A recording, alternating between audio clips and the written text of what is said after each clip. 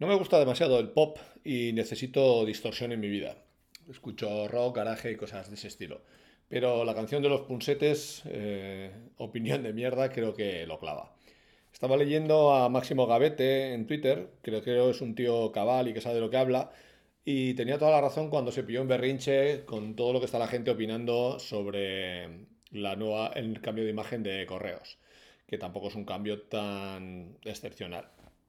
Voy a tener la suerte de mañana en el Blanc de Bilbao ver otra vez a Josep María Mir, que es el director creativo de Suma y uno de los artífices del proyecto, que supongo que explicará todo el proceso del cambio de marca. En todo caso, en el último Serifalaris que se realiza en Guecho, que organizan Pello y Marina, habló sobre todo el cambio de imagen del Barça. Y la verdad es que no ha sido aprobado, pero había mucha argumentación y mucho trabajo detrás.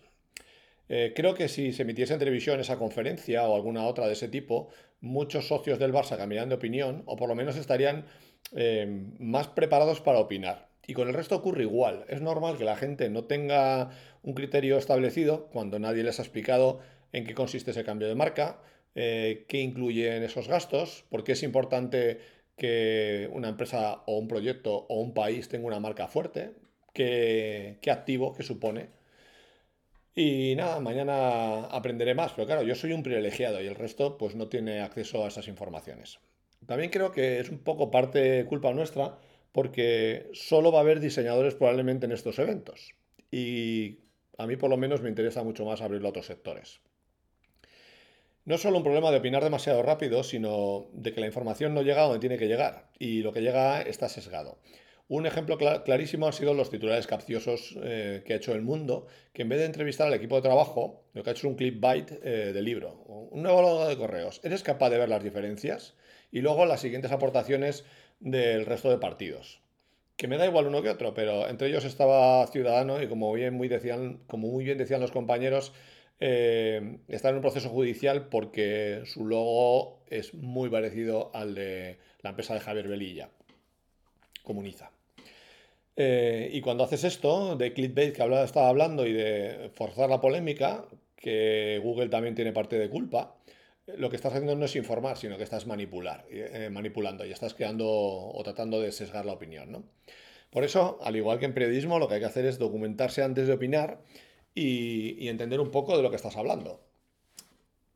Como no me gusta criticar, me critico a mí mismo, ¿no? Yo era de los que opinaba que el Guggenheim en Bilbao era tirar el dinero. Y me cerraron la boca. ¿Por qué opinaba esto? Porque no tenía información. Yo también era de los que opinaba que el arte moderno era una estafa. Hasta que empecé a leerme un libro, que todavía voy por la mitad, que me ha hecho ver que va mucho más allá y que hay muchos matices. Y también era de los que pensaba que la alta cocina era una filfa para snobs, hasta que vi el documental de Mugaritz, que podría ser algunos otros, y vi el esfuerzo, la innovación y el trabajo que había detrás, ¿no? También era de los que pensaba que el diseño gráfico, como está planteado ahora, es una profesión moribunda. Ah, no, no, que eso sigo pensándolo todavía, aunque estoy abierto a que alguien me convenza y me diga que sin cambiar de perspectiva vamos a seguir aportando valor.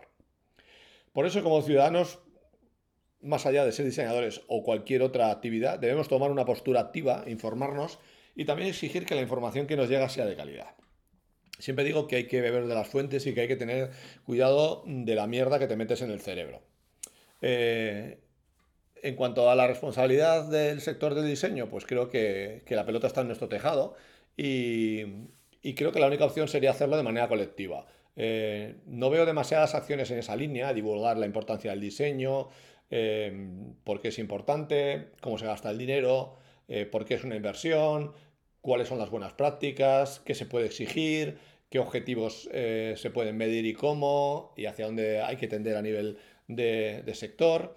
Y estoy preparando un proyecto en esa línea porque no quiero hablar de diseño con diseñadores. Quiero hablar de diseño con economistas, con empresarios, con trabajadores y con ciudadanos, con niños, y en ello estoy, a ver si consigo darle forma.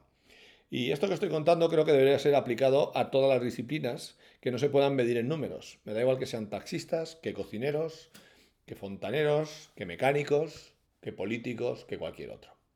Esto es solo mi opinión y es posible que también sea una opinión de mierda.